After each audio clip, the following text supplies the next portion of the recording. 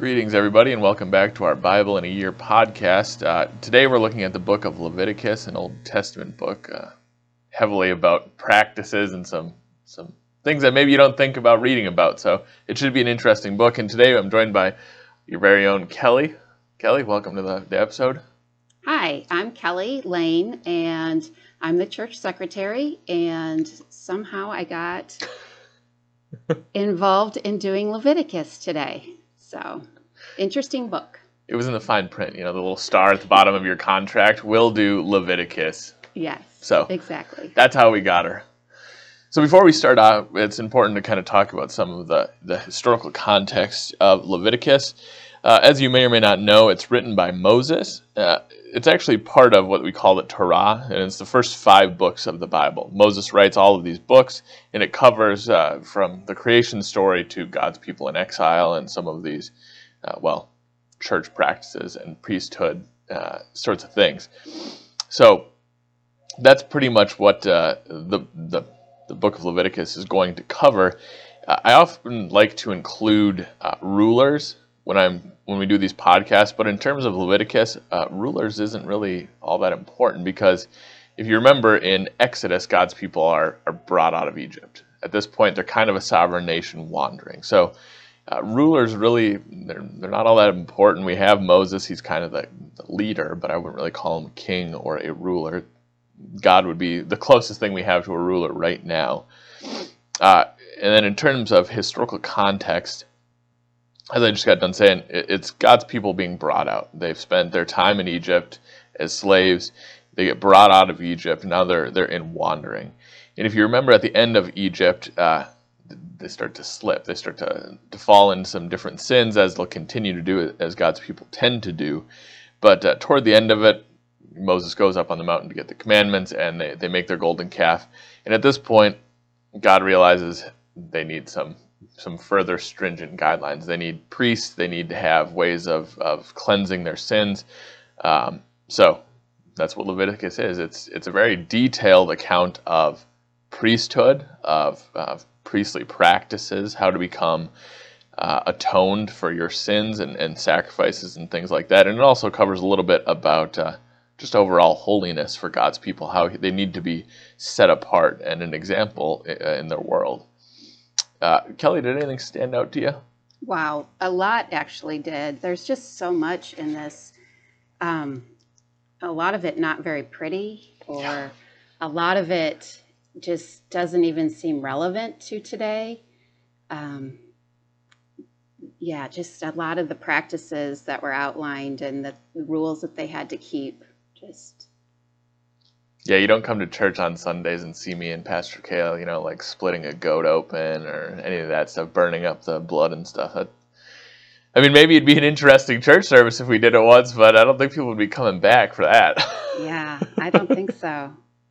But you're right. I found it, for you listening, if you've listened before, we always do our 5 main takeaways at the end, things for the listener to kind of take away from reading this book. And you're right. When you read through Leviticus, it can be difficult to understand why you're even reading it, because obviously we're not looking for ways to cure our skin illnesses, as they'll talk about uncleanliness. You go to the doctor for that. The purification of these different sins, well, we have Christ, so obviously we're not splitting goats and doing burnt offerings and things like that either. So it can be difficult to understand the value of this book. But obviously, what is nice is you can read through this and see not only are our sins atoned for, but now we don't have to worry about splitting goats and doing burnt offerings. Yes. And that I'm very happy for. Yes. I don't know if we want to just pick some of these things to specifically talk about, or where we want to go with it. I feel like it's a lot maybe of repetition too, or a lot of these rules, I guess, were designed to make the people holy, and to be worthy of being in God's presence. God wanted to be with his people. God is holy, and he wants his people to be holy. They're not. So here's some rules to make them holy so that he can come down and be with us, or be with them. And yeah, That's a I good. think what we're going to keep saying is that we're very thankful that we don't have to follow these rules today, and that Jesus atoned for our sins. Yeah. Yep. Your previous point there, I found interesting. I actually had noted it as well, that it's interesting God gives these rules to his people. They need to be holy. He wants them to be holy. He wants to be in their presence. And it speaks volumes to the fact that we have a God who is willing to take the time to, really drill down on what needs to be done. He doesn't leave it open. He says, okay, guys, come on. I've given you all of these things. This is how I can be with you. Just do it. I gave you step 1 to 100. Just follow these guidelines, because he wants to be there. He wants to be in presence and in communion with his people. It's not like he wants them to just kind of wander off. Right. Yeah. Agreed. But like you said, it is nice that we can connect the fact that we have this loving God who wants to be with us to the atonement of Christ. So now we get a God who gets to be with us, or who wants to be with us, and we don't have to worry about all these things. We have the atonement of Christ on us instead of the atonement of these sort of temporary things. Yes. Yes. I think some of the things too are helpful in today's society as well, though. Like they took care of the poor. There were, like leave when it came to harvesting your fields. You were supposed to leave the leftovers for people that needed that. Near the end of Leviticus, they talk about the Jubilee, the year of the Jubilee, where people could earn back their land, or maybe not earn, but get their land back. So he definitely provides for ways that we're cared about too, and that's what we need to remember in today's society, is that we need to take care of others and take care of our family and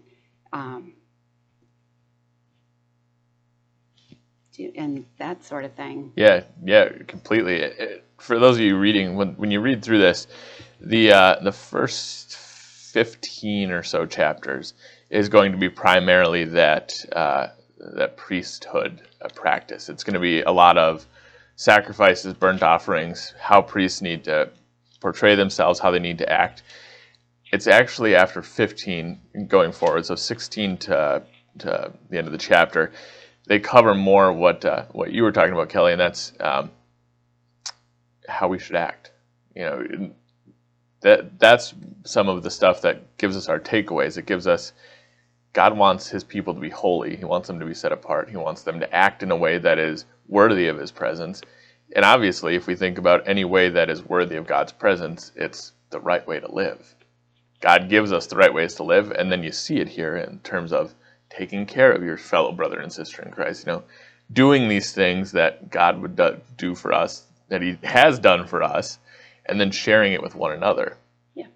So as you're reading, when you hit 16 and on, kind of keep that in mind that very well those kind of things are written to us today too. And in some of it, obviously, there is still burnt offerings and things like that, which I'm not demanding all of Zion or those of you listening to go do burnt offerings, but you can take away some of these things in terms of living well with one another. Yes. I think one of the things that stood out to me too, like in the first part of the book, they talk about, like you said, the what the priest is responsible for and their rules and everything they had to do and wear. And I think it stood out to me when Aaron's children, the two of his sons, were killed because of not doing things the proper way. I feel like as a reader, although this is like a historical account, it can be interesting to see the sort of changes in the story. I mean, as I read scripture, sometimes it feels like I'm reading a book or a novel or watching a movie where you expect something to go in a certain direction. And when we get his sons, the people you think would be following along the right way, die, it's like a complete right turn to what you think should happen or would happen.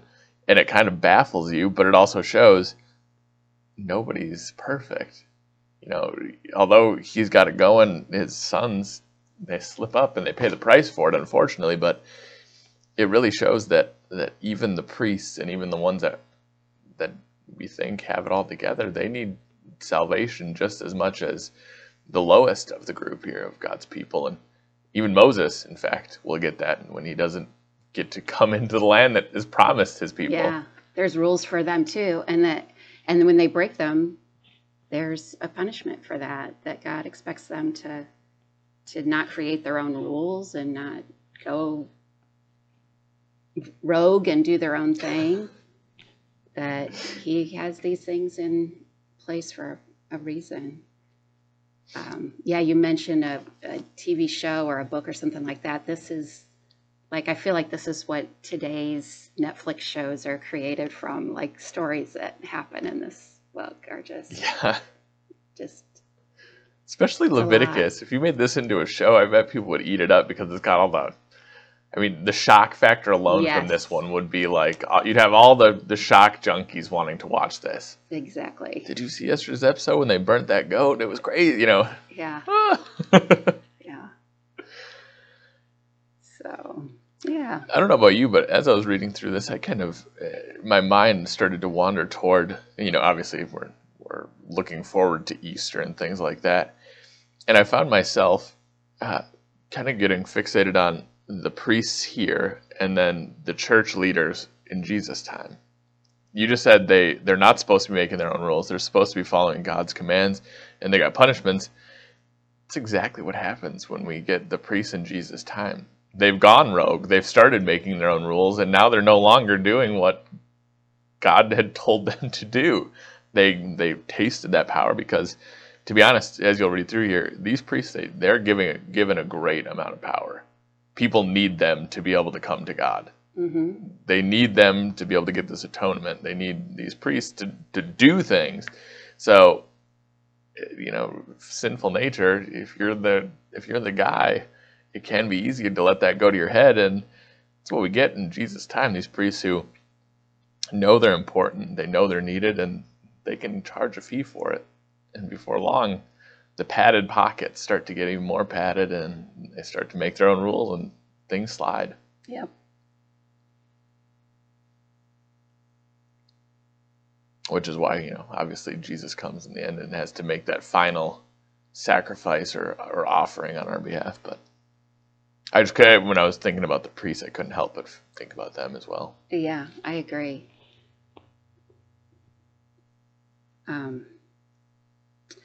That's another point that I think should be brought up too, is how the priests were taken care of. They weren't given part of the land, or they weren't given what the other 11 tribes were given by God, but they were separated and told to do what they did, and then they would be taken care of by the other people, the other groups.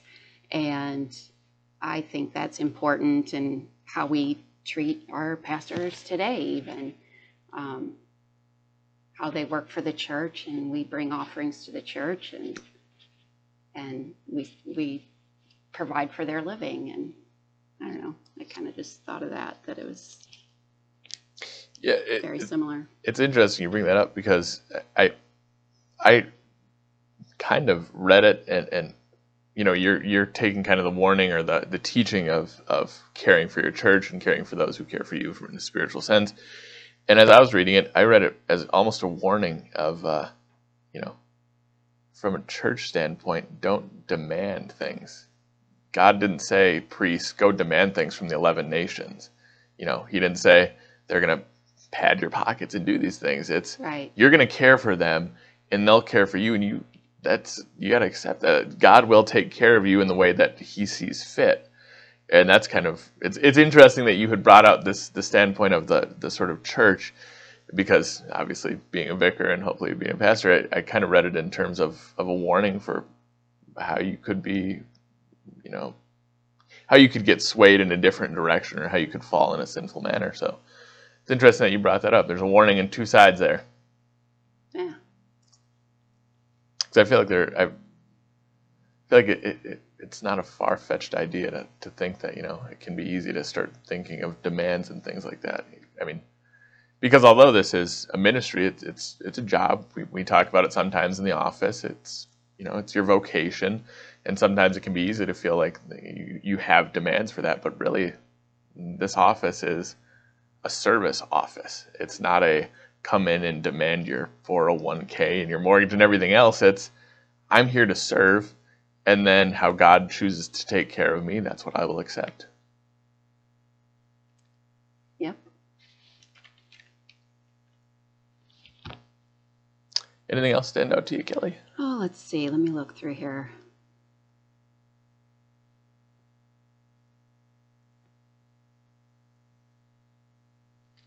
Yeah, I think one thing to keep in mind too as we read through this, it's really harsh and it deals with some topics that are, just things that we don't want to talk about necessarily every day or any day. And like one that isn't so bad, but one of the topics is the cleanliness and the leprosy or the skin diseases that people have and how to treat that. And I think that we have to look at all of these things that are explained in Leviticus kind of maybe in a way of that God is good and that his character is good, and all these things are in place so that we can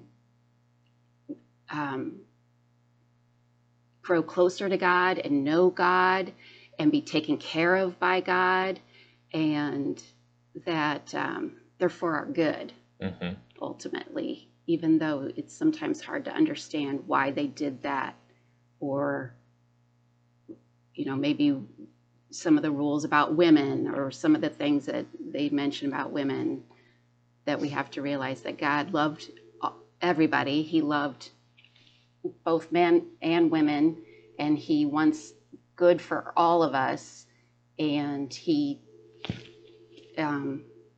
gives us plenty of examples of that, I think, in this book and throughout the Old Testament and the New Testament, of course, that he's a good, caring God. Yeah, and to kind of piggyback off that, I noticed also, and you kind of mentioned this, he's not only a good, caring God in terms of, wanting to be with us or for our spiritual well-being, he's an all-encompassing, good, caring God. You just said leprosy and skin disease and some of the other less savory topics that will come up in Leviticus.